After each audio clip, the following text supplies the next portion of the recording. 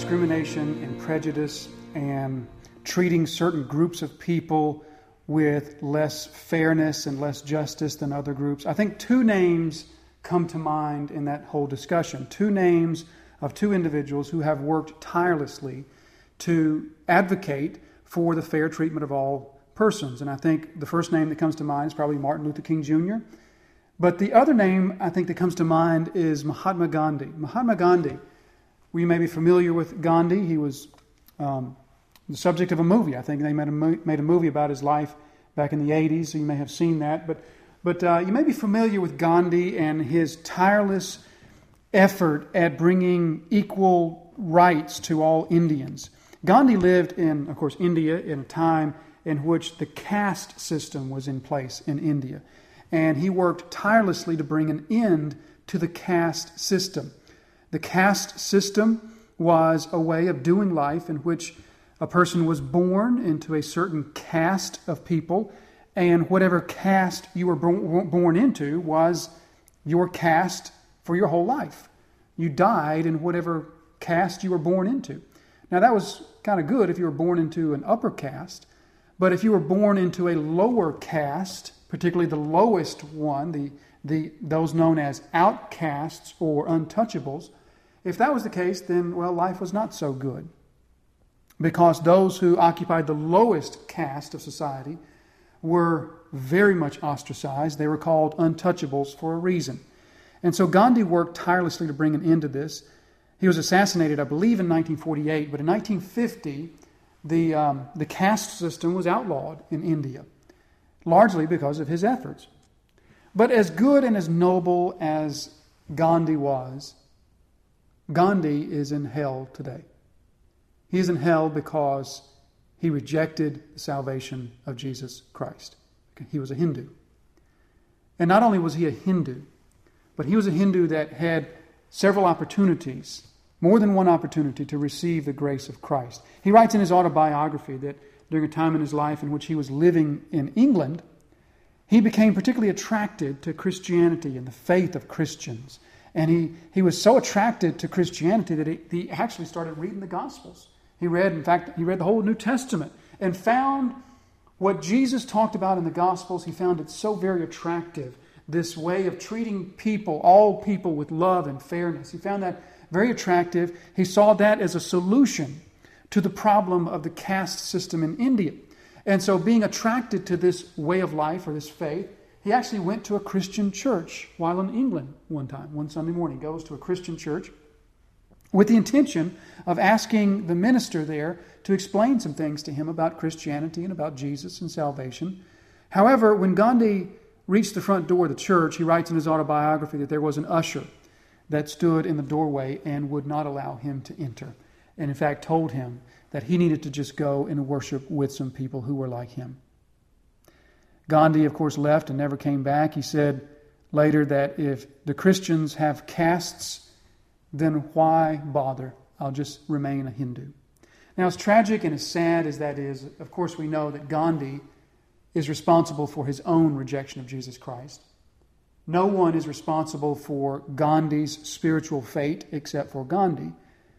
But at the same time, the self-righteousness and the prejudice of that man on that day certainly did not help anything, did it? It certainly put a wall, a barrier up that did not need to be put up. What we see in Acts chapter 10 is just the opposite of that, isn't it? We're in Acts chapter 10 again this morning, and what we're seeing here is that rather than building walls, God is taking walls down. His gospel is taking down walls within Peter's heart. Look at what he's doing with Peter. He's taking Peter to Samaria. He's taking him to the Gentiles. He's having him stay in the house of a tanner. All these different things we've talked about last week and the week before that show us that God is breaking down the prejudices in Peter's heart. And he's preparing Peter for his mission of taking the gospel to these Gentile nations.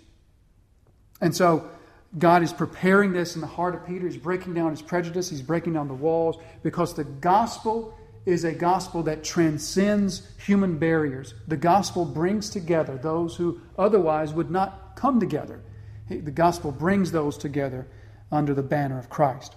So with that short introduction, let's just jump right into verse 1. What we're going to do this morning is we're going to look at verses 1 through 8 rather briefly, and then we're going to skip down to verse 17, and we're going to go from verse 17 down to the end of the chapter. So starting here at verse 1, at Caesarea there was a man named Cornelius, a centurion of what was known as the Italian cohort, a devout man who feared God with all his household, gave alms generously to the people, and prayed continually to God. So like we said last week, Cornelius was a religious man.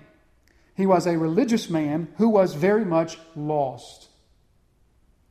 Much like religious people of our day today, that we see that they're very religious people, but they are nonetheless outside of the grace of Jesus Christ. Cornelius was a religious man, but he was a lost religious man. But there's a difference between the religion of Cornelius and the religion of those around him, as well as the religion of some that we see around us today. The difference is that Cornelius was dissatisfied in his dead religion.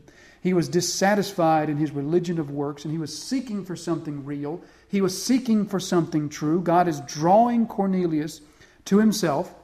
And so we see how this is coming about in the way of this vision, this angel that visits him. Verse 3, about the 9th hour of the day, he clearly saw in a vision an angel of God come in and say to him, Cornelius. And he stared at him in terror and said, What is it, Lord? And he said to him, Your prayers and your alms have ascended as a memorial before God. Now send men to Joppa and bring one Simon, who is called Peter. He's lodging with one Simon, a tanner, whose house is by the sea. When the angel who spoke to him had departed, he called 2 of his servants and a devout soldier from among those who attended him, and having related everything to him, he sent them to Joppa. So now Cornelius sends this group of people, these 3 men, 2 servants and 1 soldier. He sends them to Joppa to fetch Peter. Now drop down to verse 17. Now while Peter was inwardly perplexed as to what the vision he had seen might mean, behold, the men who were sent by Cornelius, having made inquiry for Simon's house, stood at the gate and called out to ask whether Simon, who was called Peter, was lodging there. And while Peter was pondering the vision, the Spirit said to him, Behold, 3 men are looking for you. Rise and go down and accompany them without hesitation, for I have sent them. And Peter went down to the men and said, I am the one whom you are looking for. What is the reason for your coming?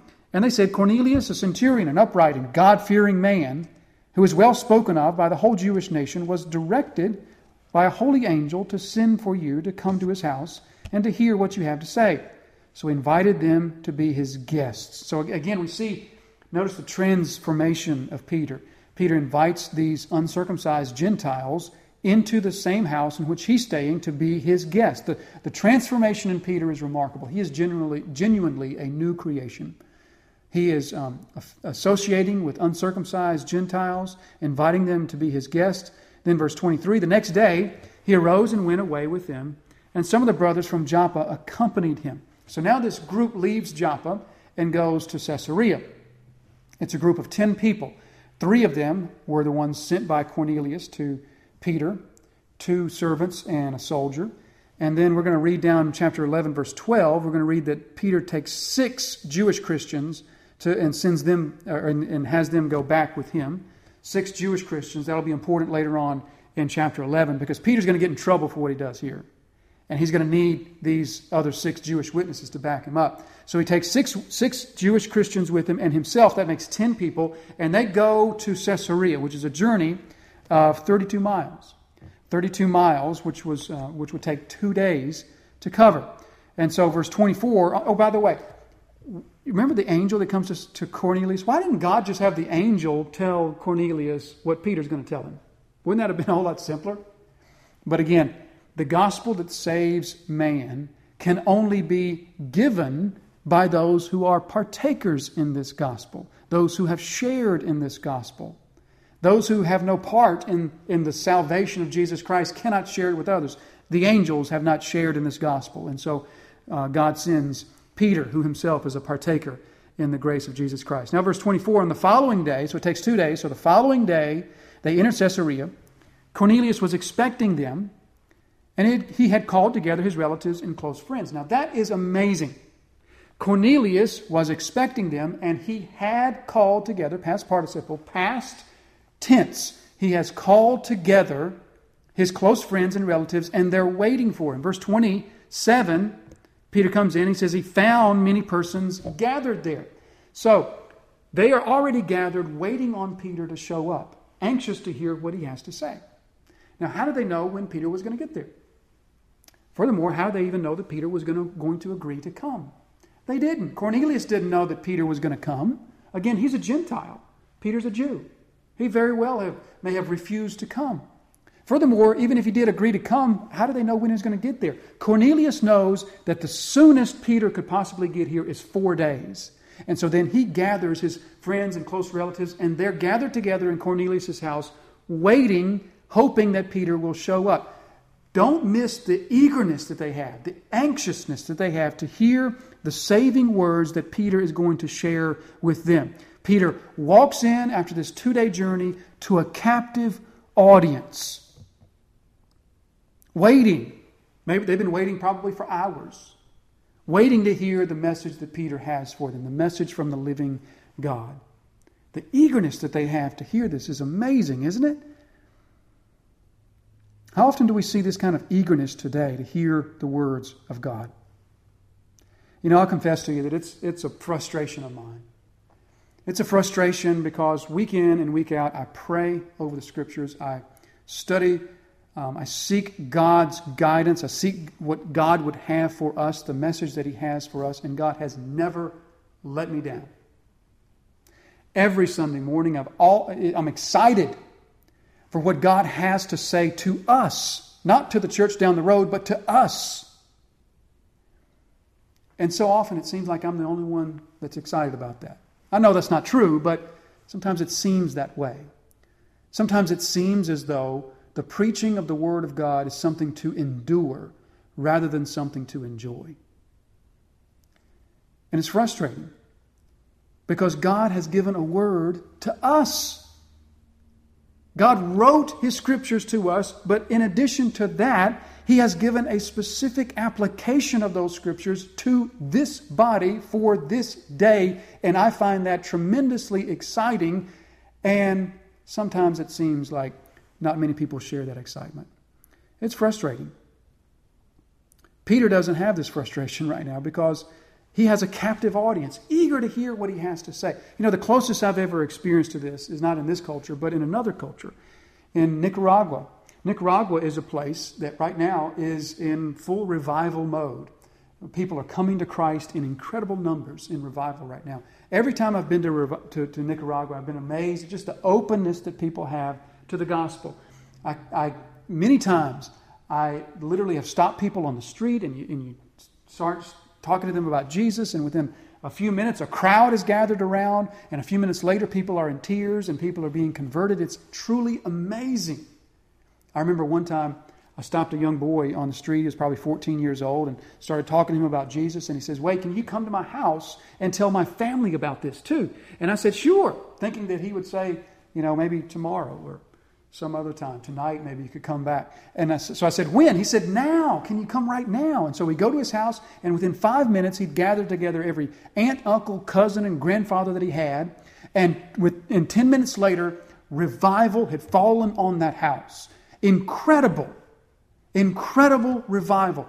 Eagerness to hear the Word of God. Anxious to hear the Word of God. Open to the preaching of the Word of God.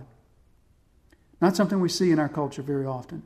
Peter sees it here because not only his Cornelius, but also his close friends and relatives are also dissatisfied with the dead religion that they've been living in. The religion of works. And so they're seeking something real, and Peter has something real for them. Now verse 25, when Peter entered, Cornelius met him and fell down at his feet and worshipped him. Again, you see the hungriness, the spiritual hunger of Cornelius. He literally falls down and worships Peter at his feet. Now don't miss what's going on there, because who is Cornelius? Cornelius is a Roman soldier. Not only is he a Roman soldier, he is a Roman centurion, a leader of soldiers. What was the purpose for Roman soldiers in Palestine?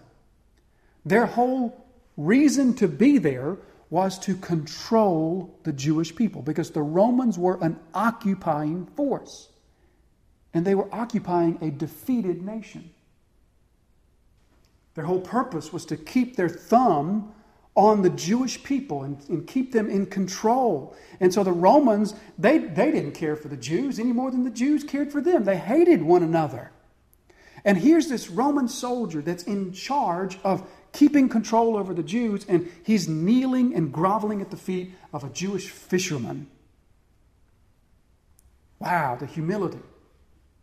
Reminds us of Saul from chapter 9. Remember, as he's led by the hand into Damascus. A humble man now. You see the humility here of Cornelius. He's so hungry. And also you see, again, a change in Peter.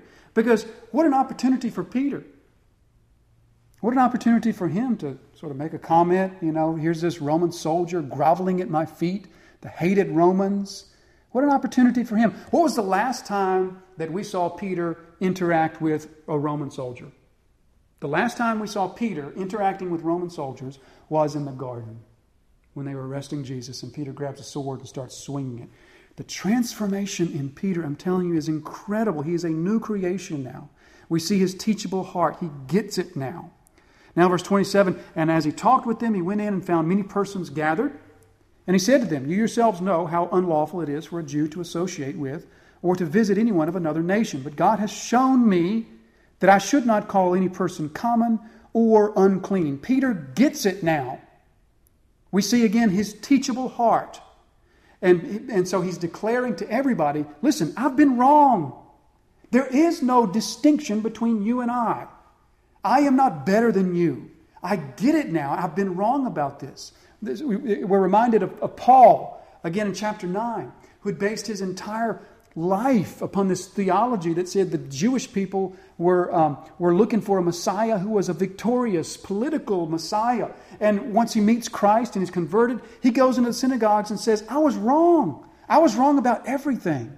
We see the same thing in Peter here. His teachable heart has opened him up to the rebuke, the correction that God has for him. And he's received it and changed. There is no shame in being wrong. There's no shame in being wrong about God. No shame in being wrong about how God would have us to live our lives. There's no shame in that. There is shame in being shown a better way and still clinging to what you know is wrong. There is shame in being shown a more correct understanding, a more correct way, a more correct perception of God, and still clinging to what you have been shown is wrong. That's what's shameful. To have an unteachable heart that cannot receive correction. But Peter doesn't have this. Peter has received it.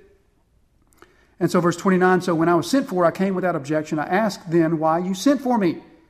Verse 30, and Cornelius said, 4 days ago, about this hour, I was praying in my house at the 9th hour, and behold, a man stood before me in bright clothing. And he said, Cornelius, your prayer has been heard, and your alms have been remembered before God. Send therefore to Joppa and ask for Simon, who's called Peter. He's lodging in the house of Simon, a tanner by the sea. So I sent for you at once, and you have been kind enough to come. Now, therefore, we are all here in the presence of God to hear all that you have been commanded by the Lord. So Peter opened his mouth and said, truly I understand that God shows no partiality. Wow. What Peter just said right there was that there is no distinction between Jew and Gentile. Peter is declaring an end to the distinction between Jew and Gentile. Wow. So I truly understand that God shows no partiality. God shows no favoritism. God doesn't favor one group of lost people over another. We want to hold on to that, don't we? We all want to believe that. We all want to believe that God favors our group over other groups, right? Whatever group you're talking about, a racial group, an ethnic group, a national group, a political group, whatever group you belong to, we all want to think that God favors our group of people over other groups of people. It's like when we were fighting the Civil War in this country. Remember maybe reading in history books how soldiers from both sides would write in their journals, they write in their diaries that God was on their side and God wanted them to win. We always want to think of God being partial to our group. Peter says, in God is no partiality, is no favoritism. God shows favor, but not favoritism. So then verse 35, but in every nation anyone who fears him and does what is right is acceptable to him. Now, let's think for just a moment about verse 35. Verse 35 is a verse that we need to be careful with, because we could very easily make the mistake with verse 35 that we make with a lot of Scripture, and that is we take verse 35 and lift it right off the page, take it out of its context, and say, look at what Acts chapter 10 verse 35 says. What does Acts chapter 10 verse 39 say, or verse 35 say if we look at it by itself? By itself, it says, Cornelius, you're just fine with God. Doesn't it? Every nation, anyone who fears God, which we're told Cornelius does, and does what is right, which is what we're told Cornelius does, is acceptable to God. Take verse 35 off the page, and that's what it says. See how dangerous it is to study Scripture outside of its context? But we're not going to do that. We're going to keep it in its context. So when we look at verse 35 together with verse 34, here's what Peter is saying to Cornelius. He's saying to Cornelius, there is a great paradox in the salvation of God. And the paradox is this. The salvation of God is both restrictive and unrestrictive at the same time. It is restrictive because salvation is found in no other name but Jesus Christ. There is no other truth, no other salvation except Jesus Christ Himself. It is narrow, it is restrictive. That is the only way to know God, John 6 verse 44.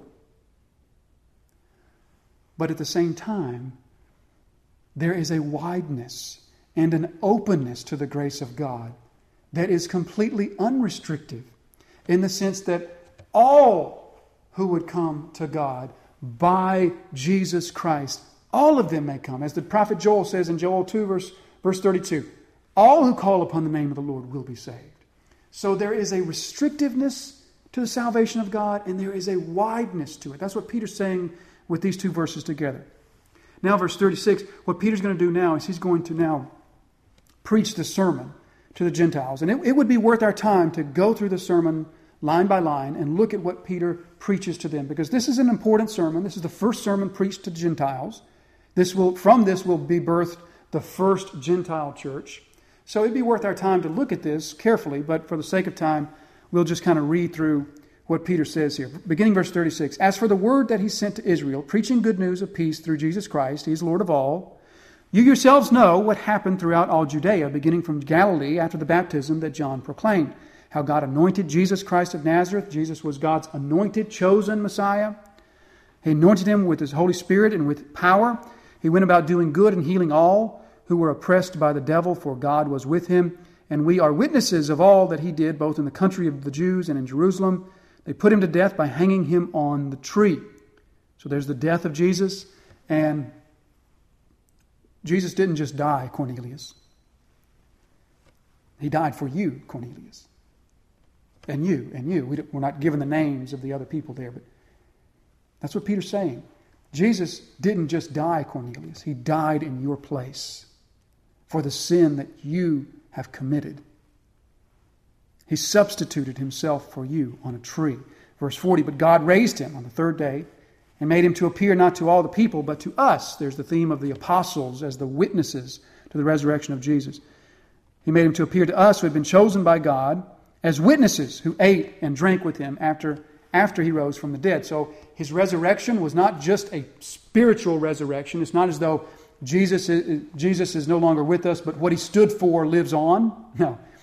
This is a physical resurrection. He ate and drank with us, a bodily resurrection from the dead. Verse 42, and he commanded us to preach to the people and to testify that he is the one appointed to God to be judge of the living and the dead.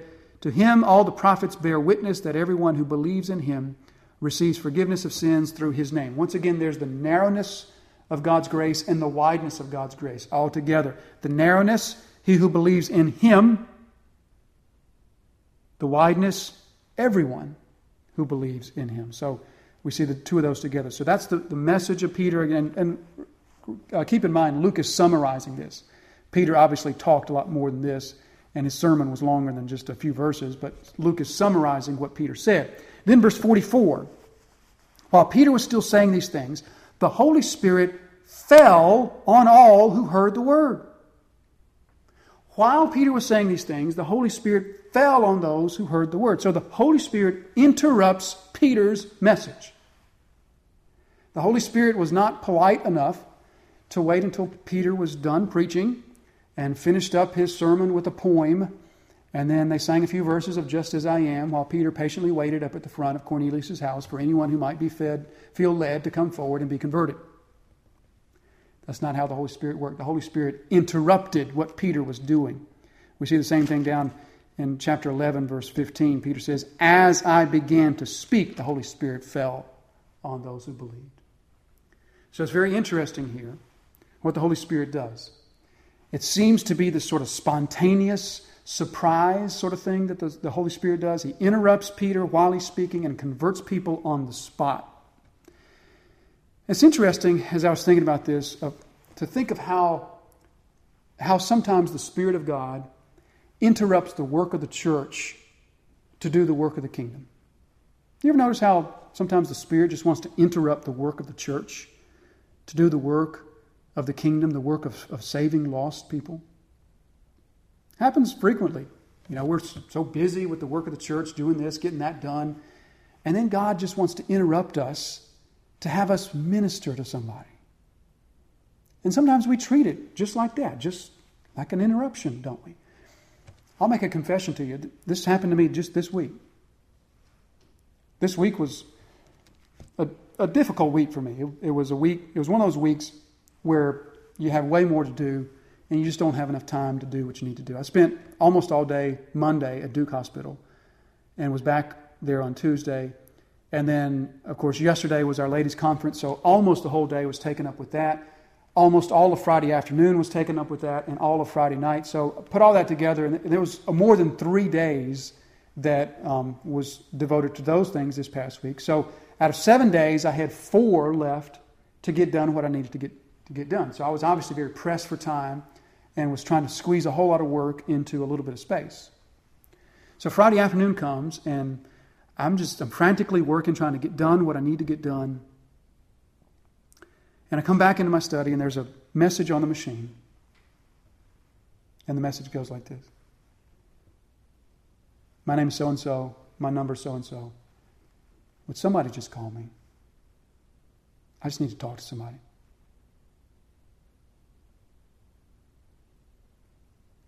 And do you know what went through my mind? You guessed it. I don't have time for this. I don't have time for this. That went through my mind. So if there's anybody left who thinks that your pastor's a perfect pastor, I just blew that myth out of the water, didn't I? Because that went through my mind. I don't have time for the work of saving lost people, of ministering to hurting people, because I'm busy doing the work of the church. But when God is ready to bring revival, He interrupts the work of the church to do the work of the kingdom. And that's what we see here, verses 44 through 48. We'll have to look at 45 through 48 next time. But what we see is the Holy Spirit falling on them. They're converted on the spot. The first Gentile church is born. They're baptized, and Peter stays with them and teaches them for a while. So let's just take just a moment here at the end, and what I want to do is I want to talk about the main point of this passage. What's the main thing that Luke has for us? The main thing that Luke has for us here is he is showing us an example of true revival. This is what true revival looks like. True revival appears to be spontaneous. It appears to be a surprise to us, although it's really not. But it appears that way. The Holy Spirit appears to be acting spontaneously, and people seem to be extraordinarily open to the Word of God, extraordinarily desirous of the Word of God, and people are converted in large numbers. That's what true revival looks like. Folks, true revival does not look like bringing an evangelist from out of town to preach from Sunday morning to Thursday night and having a few special singing groups come in for us. That's not what revival looks like. Those may be evangelistic meetings, but that's not revival. True revival looks like what we see here in Acts chapter 10. So what I want to do is I want to take just a moment and I want to notice 3 characteristics of true revival that we see very clearly here. First, when we see true revival, we see God's people getting out of their comfort zone to minister to lost people. I don't think Peter could have gotten any further out of his comfort zone. I think Peter was so far out of his comfort zone it wasn't even funny. From chapter 9 all the way through chapter 10, he couldn't have been more comfortable than staying with a tanner, than going to Samaria, than ministering to Gentiles and uncircumcised people. I don't think Peter could have been more uncomfortable. But when we see true revival, we see God's people loving lost people enough to get out of their comfort zone. Secondly, we see with true revival, we see how the Holy Spirit has prepared for true revival. Again, when revival happens, it appears to be spontaneous. It appears to be unplanned, but it's not that way. What actually has happened is the Holy Spirit has been planning it and preparing for it ahead of time. We see how the Holy Spirit has been planning and preparing Peter. He's been preparing Peter by breaking down the walls of prejudice and hatred in his heart. He's also been preparing Cornelius. Cornelius prays to God, gives alms to the poor. He does all those things because God is drawing Cornelius to him. The angel coming to Cornelius, telling him to send for Peter, all of that is the Holy Spirit preparing Cornelius for this. So we see how when revival happens, it is the result of the preparation of the Holy Spirit. Folks, revival is the work of God. It's not the work of man. God does it, He plans it, He schedules it, He does it when He wants to do it.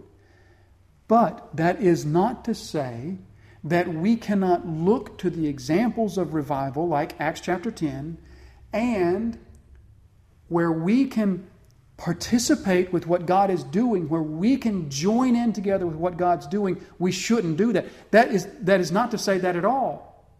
Revival is the work of God. But where we can join in with Him and participate with Him, we should, right? So what are you doing to prepare for revival? Is the question. What are you doing to prepare for revival? That's a really vague question, isn't it? Really broad. Let's make it a little bit narrower. What did you do to prepare for this moment right now? Right now, the preaching of God's Word right now, what did you do to prepare for this moment? Was your preparation for this moment getting out of bed, getting a shower, getting some clothes on, some breakfast, and getting yourself into the building? Was that your preparation for the preaching of God's Word? Do you need to prepare for the preaching of God's Word? What do you do to prepare yourself to receive the preaching of God's Word? I'll tell you what we normally do to prepare to receive the preaching of God's Word is next to nothing, right? And we come into the assembly of God's people, and we expect the worship music and the preaching to just happen. And we expect the moving of the Spirit to just happen in our hearts, don't we? And then we leave dissatisfied, disappointed. The Spirit just didn't move today. And then we blame others, right? It's the pastor's fault, the preacher's fault. That message that he preached just wasn't very good. Or the music, the music just wasn't very good. The music didn't get the Spirit moving this morning, right? Somebody else's fault. When all along we came into the preaching of God's Word completely unprepared for it. Folks, if you had an important job interview tomorrow morning, would you do anything to prepare for that? You bet you would. Is a job interview more important than the preaching of God's Word? What do you do to prepare for the preaching of God's Word? I'll tell you what you can do. Pray. Prayer. Bathe this in prayer. Pray for me. Anybody pray for me this week? Yesterday? I hope so. I see a few heads nodding. What if everybody prayed for me? What if every single one here was praying for me yesterday? Do you think my preaching would be any different? Or put it to a different way, do you think you would hear my preaching any differently if you had been praying for me all week? So pray for me. Pray for the service. Pray for yourself. Pray for an open heart. Here's another one. Read the text. Study the passage that we're going to be looking at. Because you know what? Unless you're a visitor, you know exactly what I was going to be preaching about today. Acts chapter 10. And you know what I'm going to be preaching about next Sunday, Acts chapter 11. That's one of the reasons I preach books like I do, because you know exactly where I'm going to be and where I'm going to be preaching. And so knowing that, you can read it ahead of time, meditate on it, pray through it, and you will come into the preaching of God's Word better prepared. You will receive more from it. The Spirit will minister to you more. That is preparing yourself for the preaching of God's Word, and that is preparing yourself for revival. So that's the second thing we see. The last thing we see is prayer. Peter was praying. That's how all this gets started. Peter was praying. Even Cornelius is praying. Folks, revival never happens. Never. Underline never. Revival never happens without devoted, concentrated, focused revival prayer. Every revival movement, every awakening in the church's history has one thing in common. It all happens after a period of renewed, focused, corporate prayer. Prayer not for healing or for alleviating of problems or any of those things. We should pray for those things. But revival happens when God's people specifically pray for revival. Every revival in the history of the church has happened after a period of focused prayer. Are you praying for revival? And I don't mean just maybe Sunday mornings. I mean, is it on your heart? Are you burdened? We need revival. I need revival. And so I'm going to pray for it every single day. Folks, that is your biggest need. That is your biggest need. If you are a child of Christ, if you're not a child of Christ, your greatest need is to become a child of Christ. But if you are a child of God, your greatest need is revival. Personal revival, church revival, corporate revival, community revival, whatever you want to call it, your greatest need is revival. And when you see that as your greatest need, then guess what you're going to pray for every day?